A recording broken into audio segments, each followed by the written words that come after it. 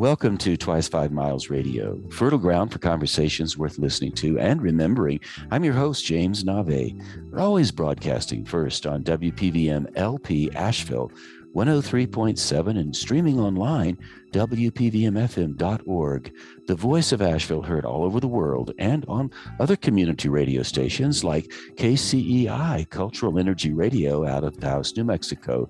I'd like to thank Walter Parks for our theme song. Thank you, Walter Parks, for all the good work you do on that guitar and on your songwriting. We really do appreciate it. WalterParks.com if you'd like to know more about Walter's music. JamesNave.com. That's my website, JamesNave.com. Nave is spelled Nave. You can always reach me through my website. I would love to hear from you. What's your story? Where are you in the world? What are you up to? Tell me something. It'll be fun. And I'd also like to tell you that every Saturday I host a writers group. We get together and we do a thing called Writing from the Imaginative Storm to the Creative Form. It's a Zoom gathering, and we do it every Saturday. If you would like to join us, we are dancing between our imaginative minds and our rational minds and put the two together, and you end up with something interesting.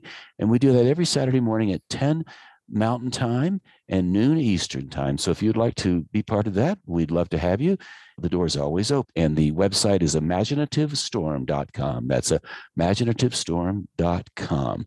And I'd like to thank Davine Dial for all the good work she does at WPVM FM.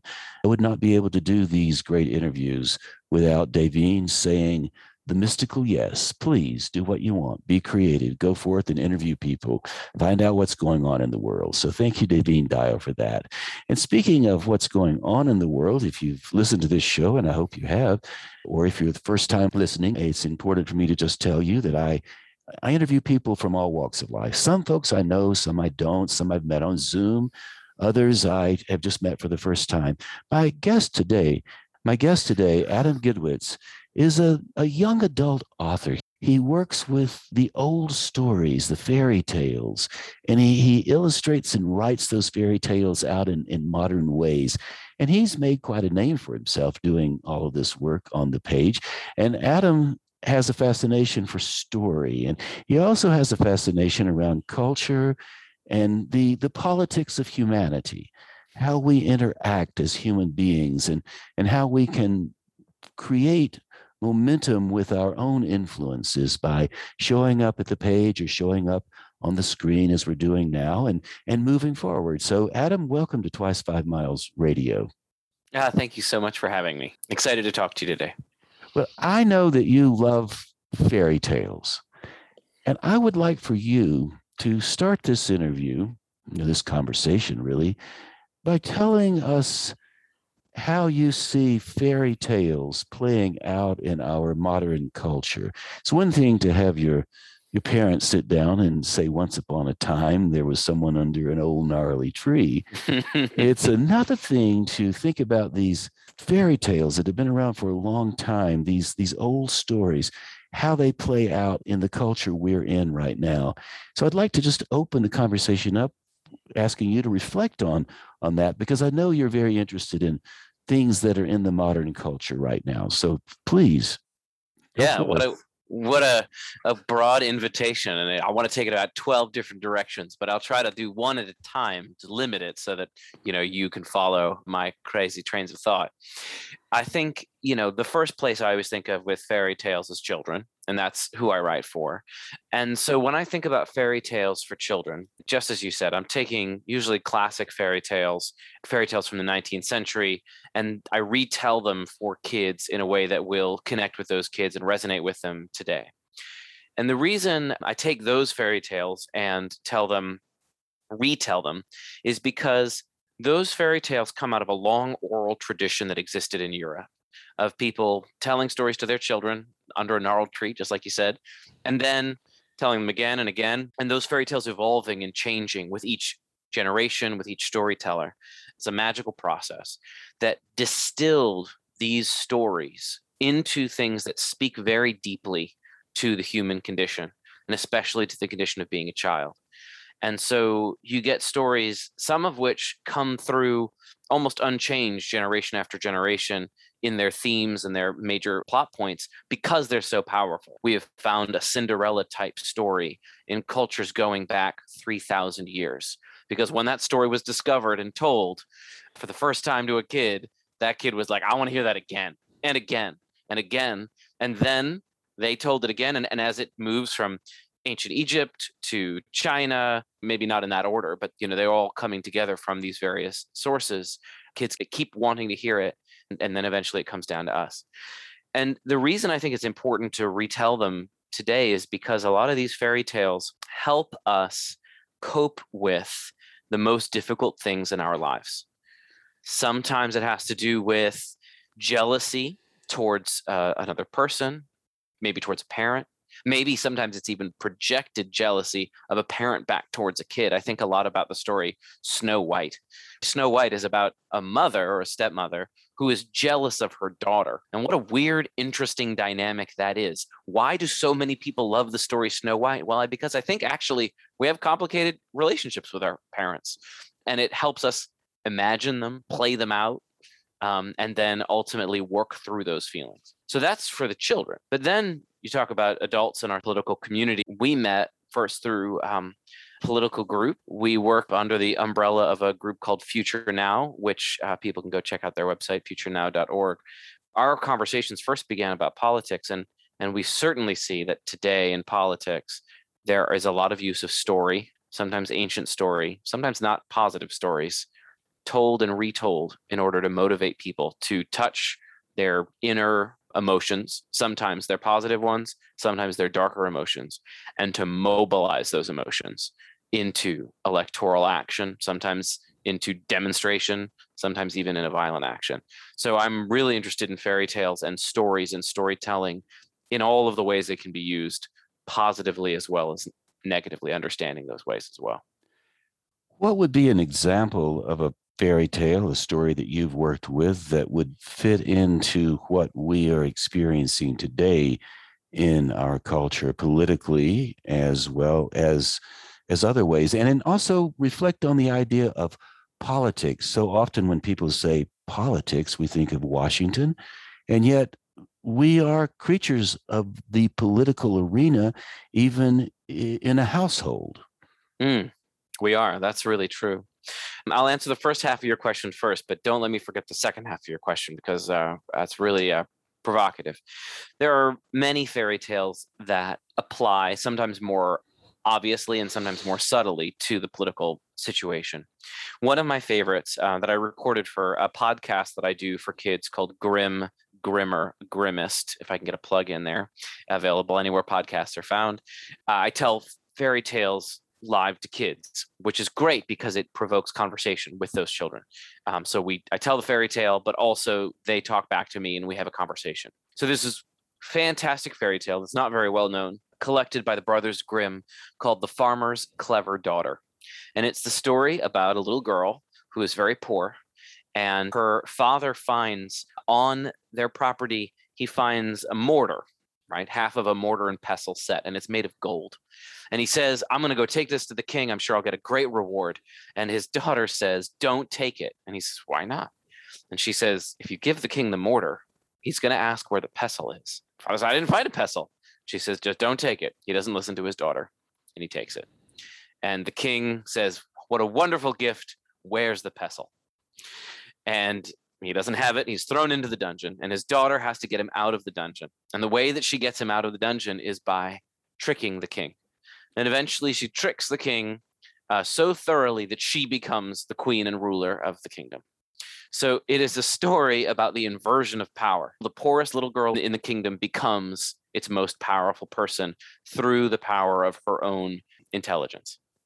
So that is a story that it can inspire children and adults, that even when there are great powers above us, by being sensitive, by being thoughtful, and by being clever, we can take some of that power back and right the injustices of the world.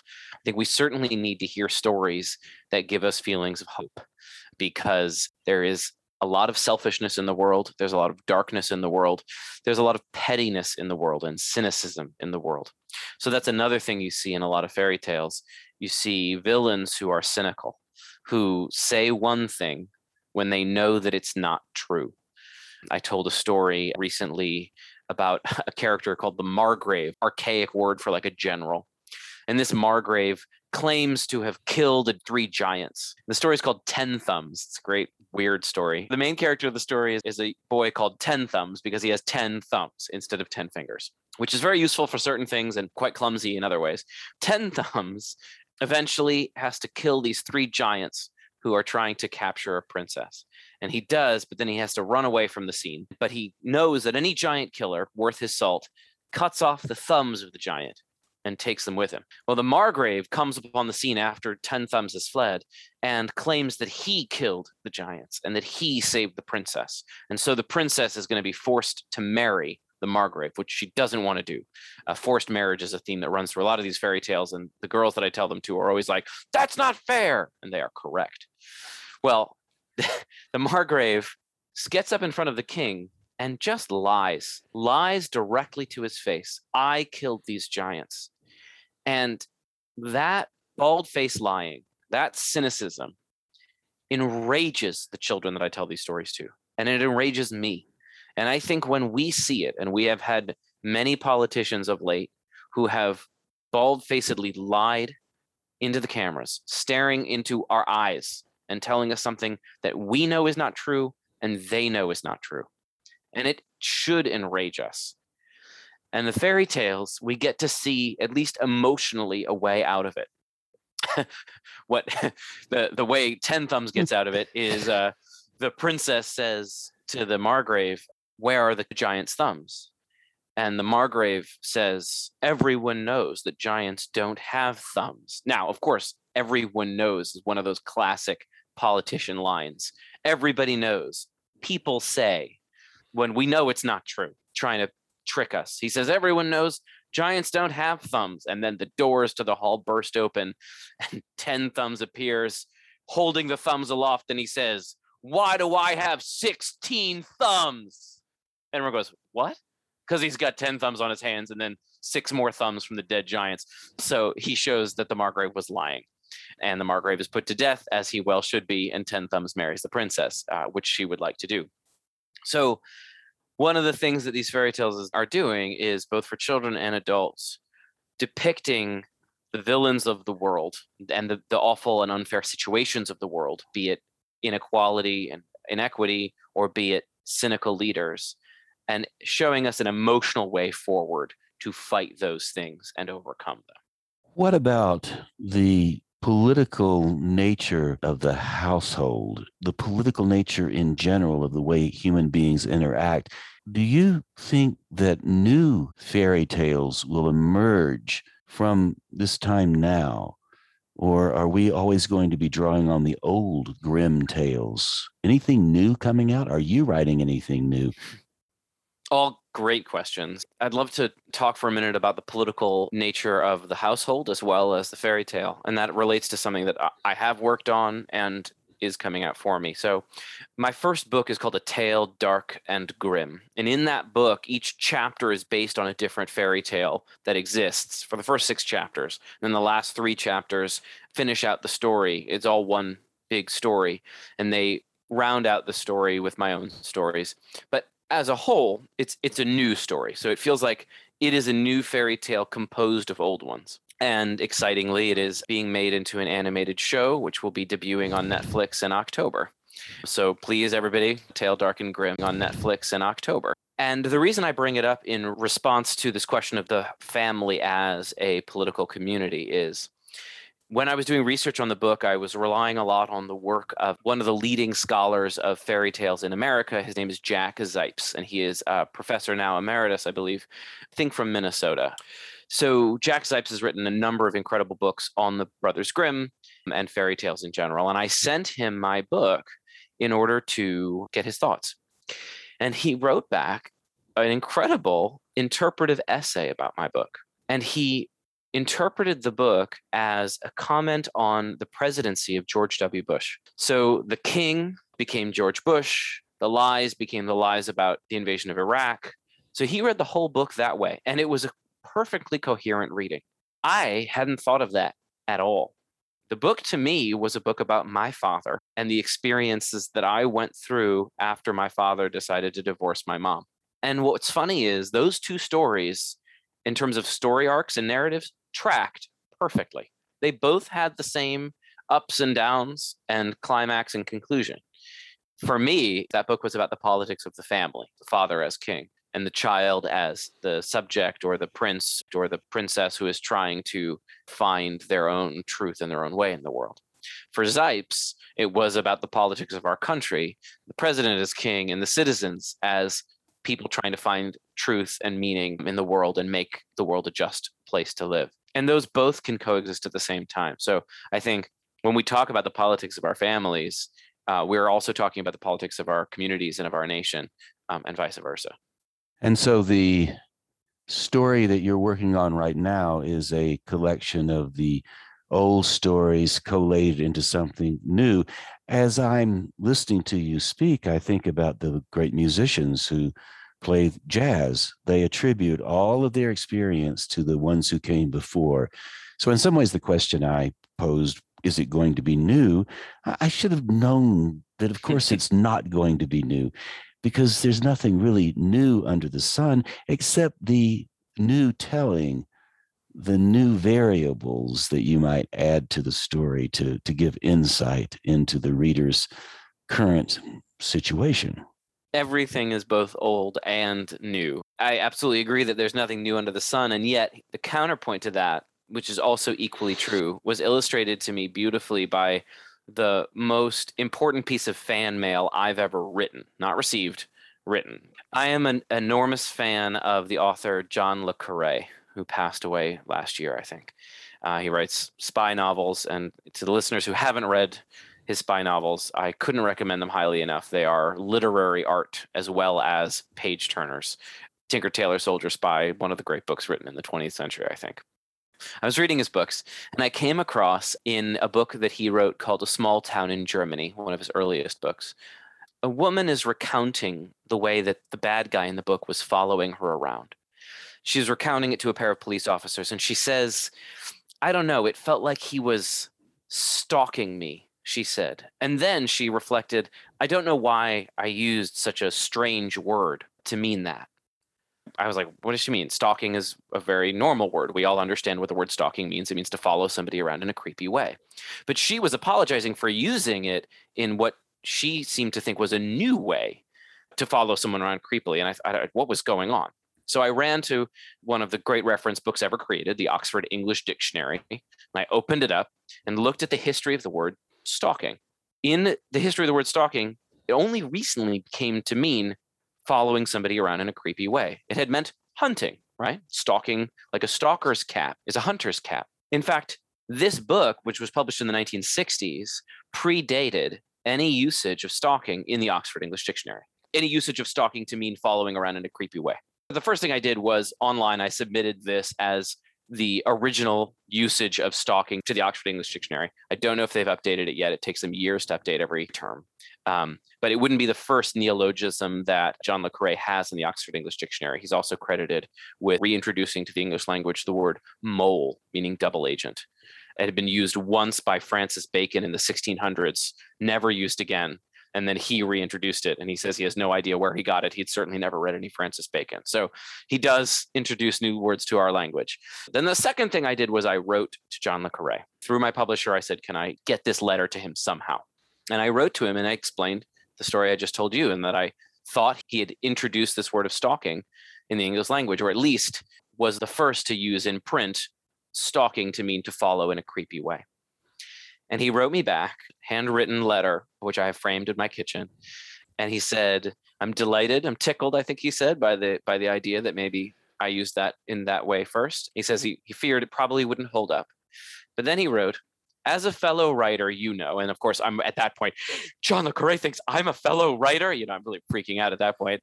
He says, as a fellow writer, you know that we invent everything we write, even if somebody else invented it before. And I thought that that was really true. So it is both true that everything has existed before, but it is also true that when you say something or when you write something, you are inventing it for the first time for yourself. There is nothing new in the world, and also everything that we create is new in its way.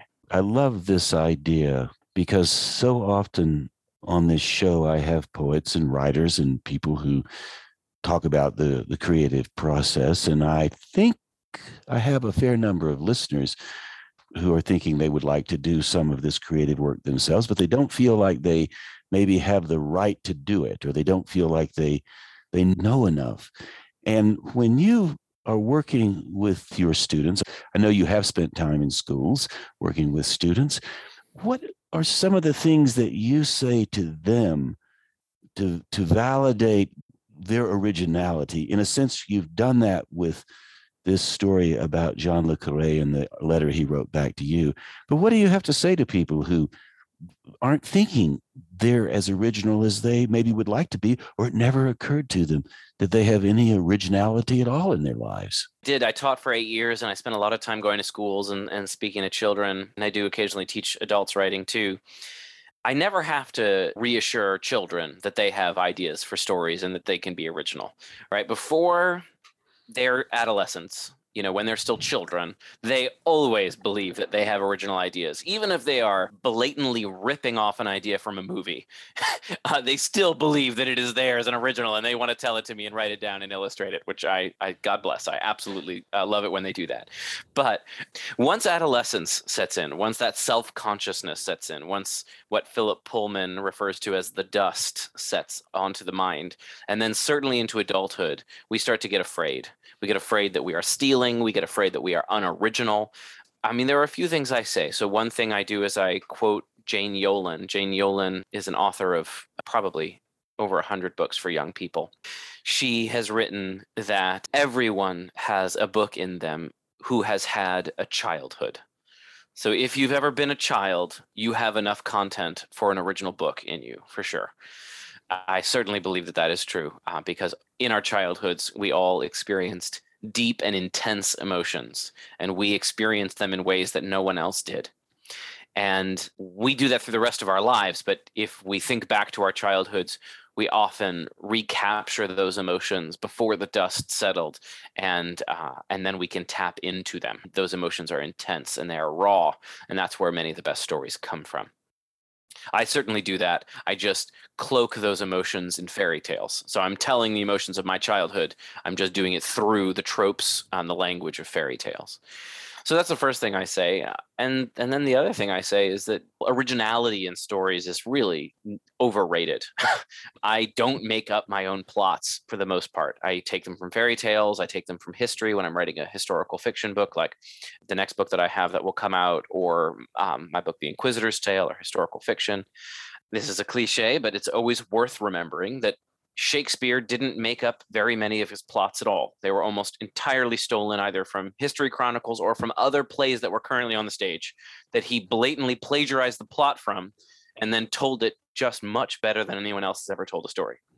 So what matters is that we each have our own voice. Everyone's voice is unique. I think what people often lose track of is they write, and they are writing the way they think writing should sound, as opposed to the way that they speak. So I have a story that illustrates this very clearly from my own life, if I may. Well, I was a teacher. I taught first grade, second grade, fifth grade, and then high school. But when I was teaching second grade, I was telling the kids lots of stories, and I decided that I wanted to write a story for them. I'd never written one down. I'd always told stories, but I'd never written anything down. And we were doing a unit on ancient Egypt, and I decided I would try to write a book about ancient Egypt for these kids. A Tale Dark and Grim, and I wrote a chapter of the book, and I wrote it to tell to them. I was imagining these children when I was writing down exactly what I would want to say if I was sitting in the middle of our circle with them all sitting on the rug looking up at me. And I read them the first chapter, and they said, "That's pretty good. What happens next?" And I said, "I don't know." So I went home that night, wrote another chapter of the story, read it to them the next day. And we went on like that. Every night I would write a chapter. Every day I would read it to them until the end of the school year. And I'd had this book, and it was about 100 pages long, and it was finished. And the kids had really enjoyed it. And I was very proud of it. And I decided I would try to get A Tale Dark and Grim published. And in order to get the book published, I decided that I would rewrite the entire book. I took it from a 100-page book that was written to be read aloud to my students to a 400-page book that sounded to me like the kinds of books that won Newbery Awards, which is the highest honor in children's books. Pretty much tried to make it sound like Johnny Tremain, if you remember Johnny Tremain. And I sent it to an agent, and she read it, and she told me that it wasn't very good. I had spent 2 years working on it. In fact, I'd quit my job as a teacher in order to write it. So that was pretty hard news to get when I heard that it wasn't very good. And I was talking to her, and in fact, the way I knew this agent was that I had taught her daughter. Her daughter had been in my class, and so she was aware of the process this book had gone through. And I said, yeah, well, it used to sound really different. I wrote A Tale Dark and Grim the way that I would talk to kids. But then obviously I had to rewrite it so it would be publishable. And she said, wait a minute, what? You wrote it in your voice, and then you rewrote it in some other voice? And I was like, ooh, huh. But I really didn't believe that you could write that way. And so when I rewrote Tale Dark and Grim, and I just tried to write it down exactly the way I told it to them. So the very first line of that book is, once upon a time, fairy tales were awesome. I know you don't believe me. I don't blame you. I didn't used to believe it myself. And I went on from there. So I was just talking directly to the kids. And that book is the book that got published. And the book that I rewrote to sound like Johnny Tremain is still sitting on my shelf. Well, the reason I tell that story is everyone, the way you speak, Navi, certainly the way that you speak, but everybody has a very distinctive way of speaking. And if anyone in the world loves you and loves hearing you talk, and I guarantee everyone has somebody in the world who loves to hear them talk, then you have a way of communicating that people love and that they want to hear. So that's what you need to try to write down, not what it sounds like when someone else writes their words down. That's probably true across the board with so many people. I know it was true with me when I first started writing poetry. I love to write, and I do it because I love to do it. I know a lot of professional writers like you and my friend Alan Wolf and many others, and they write because of their job. It's their job to do this, and they love doing it as well. And when I first started to write, I thought I was supposed to write a certain way. It wanted to be the way I thought it should be because I had heard this or that. It took years for me to realize all I have to do is what you just did once upon a time and go from there, because my voice is perfectly acceptable. I mean, it sounds good on the radio. I know It that. sure does. But my voice, radio or otherwise, is perfectly acceptable. And that's true with everybody. That's probably the core bit of advice we could all somehow take to heart. Although, as you pointed out, the children become adolescents and then they become teenagers, and somewhere along the way, the filters get imposed upon them and the voice becomes less and less theirs and more kind of a collection of the external cultural cues they've picked up along the way. That does happen, and it's sad. I can't really explain it except that it's evolutionarily necessary, right? If we look at, primate groups, right? You have to learn how to live in a primate group where there's an alpha and with all the social dynamics. And if you don't learn how to live in that kind of group, then you get ostracized and eventually you die. This is if, we live in nature. So we keep those things inside of us, but it is sad. I don't visit schools as much as I used to, especially during COVID days, but I used to visit about 100 schools a year, a lot of different schools all over the country, and in fact, even in different countries. One of the things that I found was children in every school around the country were the same.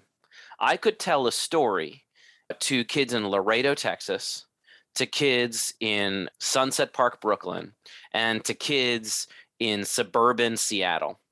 And they would laugh at the same jokes. They would ask many of the same questions. They would reflect in many of the same ways.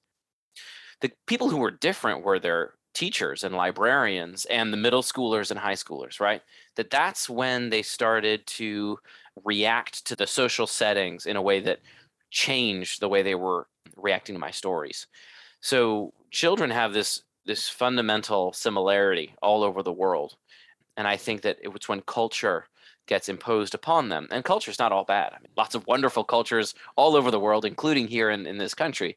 But it is when culture starts to work on the personality, and we see major changes, some positive, like kids are less likely to stand on a chair and grab their butts and shout once culture has been imposed upon them. I don't know if that's a good thing or a bad thing, but there are also unequivocally negative things about self-consciousness, about coolness, about popularity, about groupthink that definitely get imposed on all of us as we get older. And I think the term writer has been imposed on us too, Hmm. because when people hear that term, I am a writer, they default to the cultural definition of what that means. I am now going to sit down with my keyboard, my laptop, or my long form pen, and I'm going to write. I will write it down. I'm going to put this down on paper, leave an artifact. And lately, I've been getting to think that the term writer is doing us a disservice because we're really not writing in the old sense of the word. We're language explorers, generating material, content, stories from our deep internal places that have no pages. It's coming somewhere within our DNA, and it's emerging out as language, movement, and other forms. And we capture it in different ways. Like right now, you and I are, we're not writing, we're not sitting there taking down dictation on a piece of paper. You and I are talking, and I'm listening, and you're listening, and we're unfolding a story. So we're creating something to hold our language, to hold our essence of who we are as human beings. And that can sometimes be the page with the fountain pen and the ink. You could generate it on your computer, speak it into a recorder, certainly into the smartphone you have. You can just tell it to the world as if you're preaching, and somewhere out there, somebody will hear it and take it in and repurpose it. So here we are back to the cycle of stories being passed along forever and forever. And when we say, I'm a writer, suddenly the big quotes fall around the beginning and the end of the word. There's something about those quotes, the writerly importance, that weighs us down. Now, at some point, when we do write, you put your work down and you make your books. It is writing. You are writing. And yet you're doing so much more. So I'm beginning to think the term writer, even though it's an appropriate term and I use it for myself, may be a little confining in terms of what our potential actually can do for us if we allow the spread to happen, like the sunrise coming up over the ridge. Yeah, that's a beautiful way of thinking about it, and you're pushing the way that I conceive of it as well, which I appreciate. I absolutely agree with the weight of the term writer, and when I usually think of what I'm doing when I'm writing, I think of it as communicating. Obviously, sometimes it is communicating with myself. Usually it's trying to communicate with the world.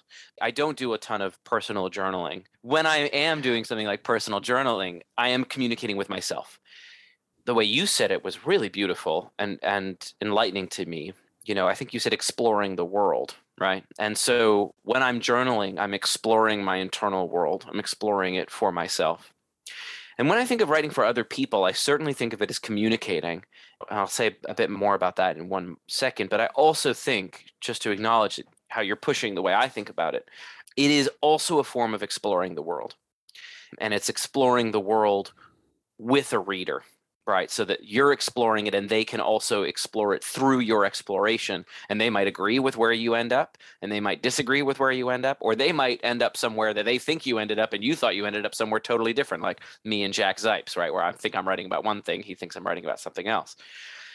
If somebody does have ambition to be a writer who gets paid for writing, it's really important to me that they remember that what they are actually being paid to do is not to write, as you say, but they are being paid to communicate. So somebody is only interested in the stories that I have insofar as I can make them feel through those stories, that I can take them on an emotional journey, that they start with intrigue, they probably pass through fear or anxiety, and they end up with catharsis. Oh, what an incredible journey. What achievement these characters had. I need to get the reader there. And it doesn't matter how I do it. I could do anything. By hook and by crook, I'm trying to get them there. So this is less the exploratory part of writing. This is the communicative part of writing, though the exploration then happens if you've done the communication well.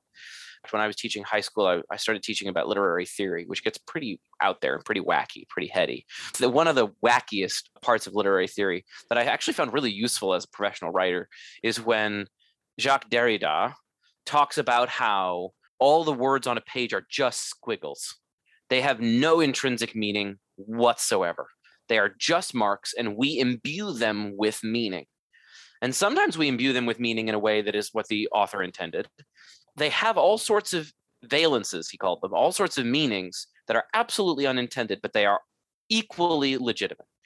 An example is one of the last lines of the book, Portrait of the Artist as a Young Man by James Joyce, is, I go forth to forge my consciousness. A writer working in Derrida's lineage talked about how the word forge, in that case, that he's going to forge his soul or forge his consciousness. The word forge has two similar but orthogonal meanings. One means to create, and the other means to falsify, like forging a document. Those meanings are both there in that word forge, regardless of what James Joyce wanted to be in that word, right? And so it takes us on these multiple paths. The only reason I bring all that up is when we are putting squiggles on a page, whatever it takes with those squiggles to make the reader feel is allowed. As long as you're not plagiarizing, don't plagiarize, shouldn't do that. But other than that, anything that you can do with those squiggles to make the reader feel is allowed. You have these imposing definitions of what a writer is, what it means, as you say, with those quotation marks. What does it mean to put words onto a page that will inspire down the ages, blah, blah, blah? No, you think of a reader or many readers, if you're capable of holding many people in your mind at one time, which some days I am, some days I'm not. And you think about how you're going to move that person, usually from intrigue, maybe through despair, and hopefully, perhaps ultimately to catharsis. And any way you do it, absolutely okay, because that's what you're trying to do.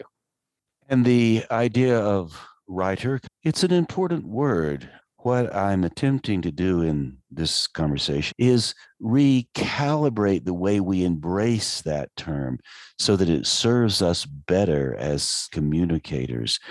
So when I think of writing and I think of myself as a writer, I'm thinking of myself as I'm a maker as much as a writer. I'm making something. I'm busy making a story. I'm busy writing the story down. In the same way as hoeing a garden. If I go out and hoe my garden, I don't come back in and say, I'm a hoer. I come back in and say, I hoed my garden and now the plants will grow. Or if I That's a wonderful analogy. Mow my lawn, I don't say I'm a mower. I am a human being using a tool, using an approach to make something beautiful happen. And that's what writing is all about. And at the end, you have something to offer. And it is written down. So the end product is somehow it does get written down often. And we call that a book. But my goodness, that is the very end of the process. You know, the Grimm tales and all of those stories started a long, long time ago. And we're just following on the waves of all of this momentum and beauty that's been around forever.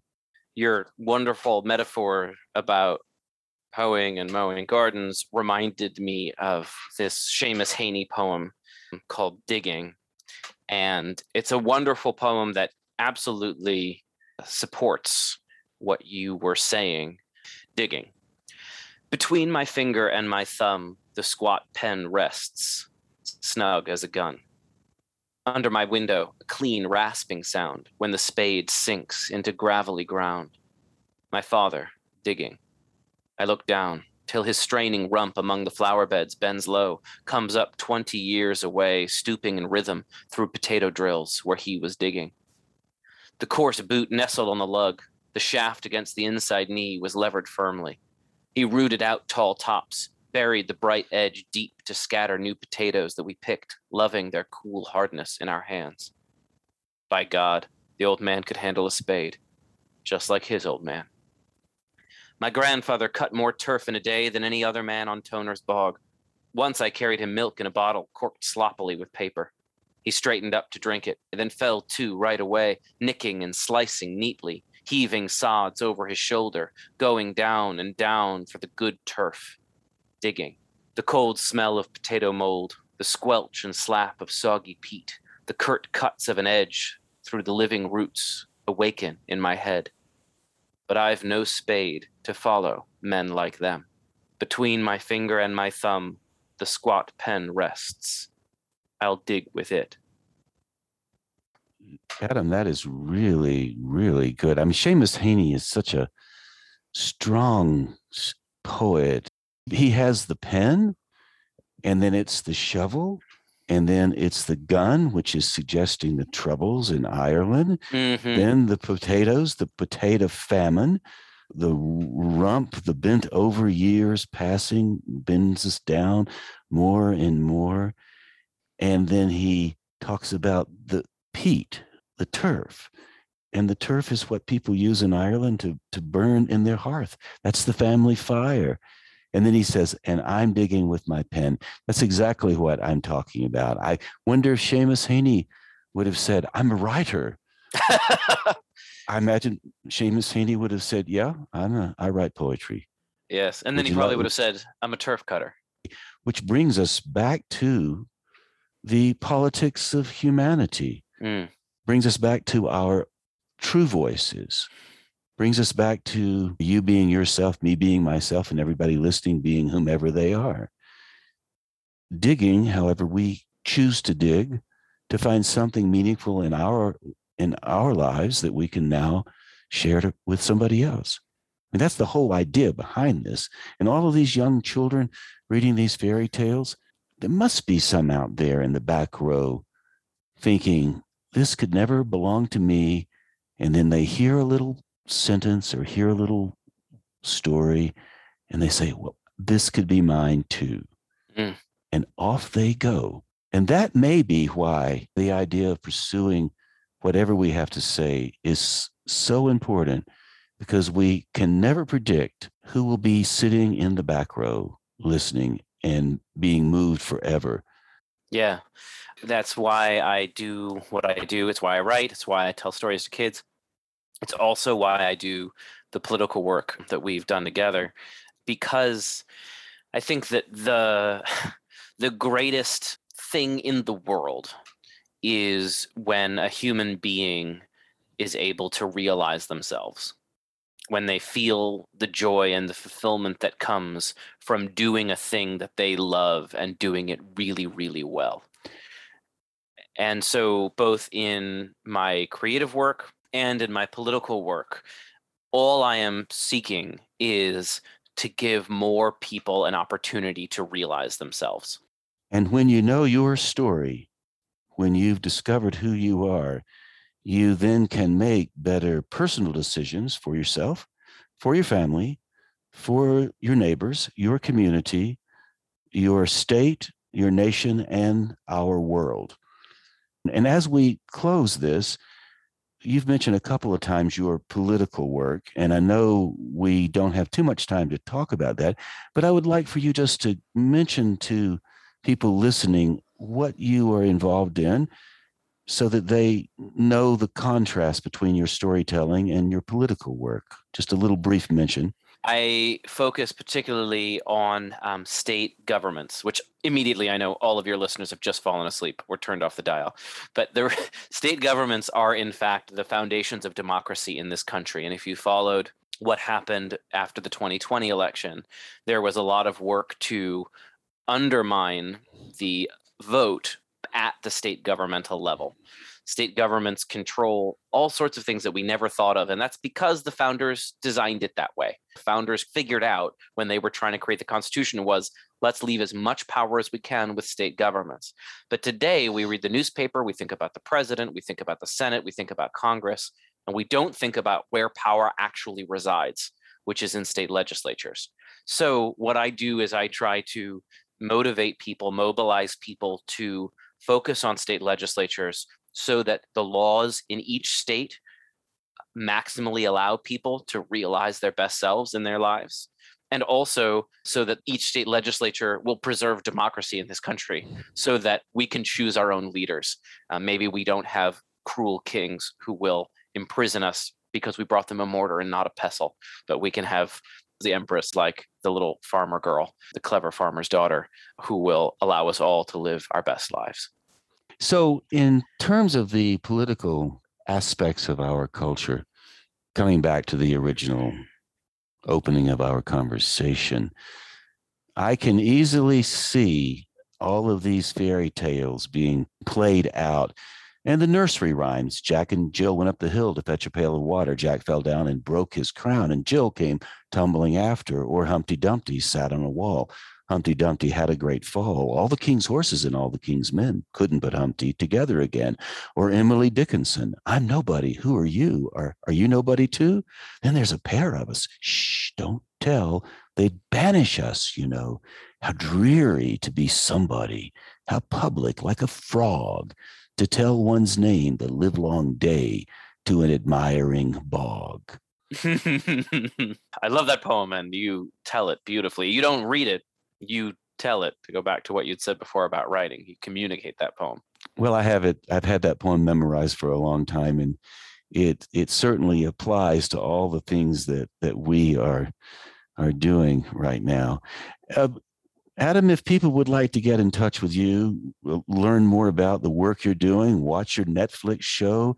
I know you do this professionally. This is your job. Your day job is to generate books. So how do people connect with you? Your Twitter handle? What's your website? All of that? Yeah, so I'm not on Twitter a ton. You can find me at Adam Gidwitz. My website is adamgidwitz.com. So that's ADAMGIDWITZ.com. You can hear my podcast anywhere you get podcasts, called Grim, Grimmer, Grimmest. And I hope you'll check out my books, A Tale Dark and Grim, The Inquisitor's Tale, and a fun globe-trotting series for younger kids, The Unicorn Rescue Society. So Adam Gidwitz, thanks for taking the time to be with us today. I appreciate your insights and all the work you do writing these books and telling these stories. Storytelling matters, and you are doing the job you were born to do. So thank you for doing that. Well, thank you. You know what else matters is actually communicating with people. And I feel like in a conversation like this one, Nave, you really know how to communicate with people. So it's a true pleasure to talk to you about the things that are most important to me and to you, and hopefully to the listeners as well. I appreciate it, Adam. And that, my friends, concludes our conversation with Adam Gidwitz, children's author and political consultant. So often when I do these interview conversations like the one we just had with Adam, I'm always pleased when we work our way into conversations about how you can get your creative work into the world. And as Adam was talking about his experiences working with school students, he reminded me of the times I spent in the school systems all over the country doing not exactly what Adam does, but something similar, which was teaching the students how to perform poetry as a way to become more familiar with what it might mean individually. Of course, as Adam points out, one sentence can mean many things to many different people. I love the idea of forge. I forge my life. I go forward forging my life, or forging the document. So right there's perfect example of a word that can mean two different things depending on how you understand it. So when I was working with the school students, I was in an assembly program and I performed the poems on the stage, and then afterwards we gathered in the auditorium, maybe 15 students, and we were working with how to use poetry spoken as a way to understand its meaning. Of course, I had long since learned that using shorter poems to illustrate the point was really the best way to go. I referenced some of the nursery rhymes in the conversation with Adam. Jack be nimble, Jack be quick, Jack jump over the candlestick. Of course, there were others that I would use in the classroom settings, humorous ones like some of the poems Ogden Nash wrote, for example. Behold the hippopotamus, we laugh at how he looks to us, yet in moments dank and grim, I wonder how we look to him. Or another Ogden Nash poem, the termite knocked upon the wood, tasted it, and found it good, and that is why your Auntie May fell through the parlor floor today. So humor was always a good way to approach poetry with school students. Everybody would laugh and they would get a kick out of the hippopotamus or the termite. And of course, using the shorter poems also made the idea of performing a poem or memorizing one seem easy to everybody in the classroom. And I would often make a little bit of a joke by saying, okay, let's all memorize a poem and we'll do it in 15 seconds, and the students would look at me like I was out of my mind, and I would say to them, it's a very short poem, and here's how it goes. I'll give you the title first. On the Antiquity of Fleas, Adam Hadam. And of course, I would quickly point out that the title of the poem, On the Antiquity of Fleas, is a lot longer than the poem itself, Adam Hadam. So I would say, would anybody like to recite the poem back to me? Hands would go up and all the students would say, Adam Hadam, Adam Hadam, Adam Hadam. And I would say, there you go. You all now have one poem to your credit that you have memorized. And the reason you were able to memorize it was because, obviously, it's short. Adam Hadam. The students all laughed and enjoyed it. Underneath that was some serious learning experience going on. Success was right before them, and reframing memorization with a very short poem gave them all a sense of success, which meant they could go on to a little longer poem if they wanted to. And I would often use the Antiquity of Fleas as a jumping-off point for other memorization, still keeping the poems short. I often would use one on a more serious note by Langston Hughes, titled Poem, and it goes like this. I loved my friend. He went away from me. There's nothing more to say. The poem ends, soft as it began. I loved my friend. I used Langston Hughes' poem as a way to illustrate to students how simple language can be and how easy you can understand it, and yet how complex it is all at the same time. And we would memorize the poem, and we did it by using body movements. I loved my friend. The students would put their hands to their hearts. He went away from me. They would move their arms out, open wide, like they're looking toward the horizon. Someone has gone far, far away. There's nothing more to say. They would shrug their shoulders. The poem ends soft as it began. They would bring their hands together and then put their palms also together like the book was closing. And then on the last line, I loved my friend. They would bring their hands back to their hearts and close the poem, all saying it as a group. I loved my friend. It was a beautiful sight to see the entire classroom moving like a dance and singing the poem really as a choir, each student thinking about loss and what it meant. And I would often go around the room and ask the students, well, what did it mean? Who were you thinking about? Who have you lost in your life? Who has moved away? And as you might expect, the students would say things like, I lost my grandmother last year. Or my best friend moved away when his father was transferred to Germany. Often the students would talk about a pet they had lost. Sometimes the circumstances around the loss were more imaginative, which brings me back to the afternoon I stepped off the stage and was working with the group of 8th grade students in the auditorium. They had already memorized Adam Hadam and had worked through the movements around the Langston Hughes poem. And then I asked about the circumstances. What was going on with you when you were saying the poem aloud? I got a couple of standard answers, and then one girl raised her hand and said, well, I imagined I was a zookeeper, and I was taking care of the last of a species, and I had been given the responsibility to care for this animal as long as I possibly could. And then one day, the animal died. The species was gone. It was no more. I was still there, but the species was gone. And when I was saying the poem, I loved my friend, he went away from me. There's nothing more to say. The poem ends soft as it began. I loved my friend. I was thinking about the animal, the last of the species, no more, gone forever.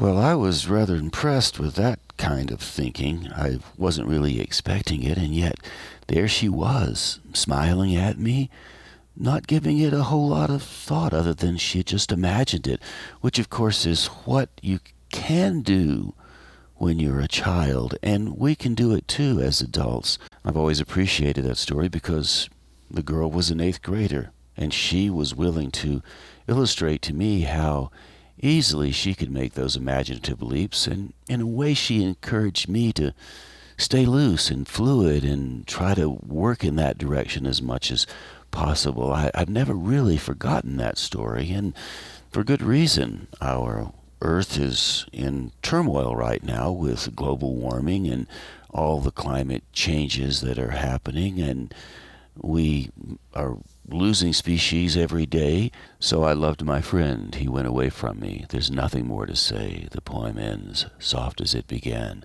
I loved my friend.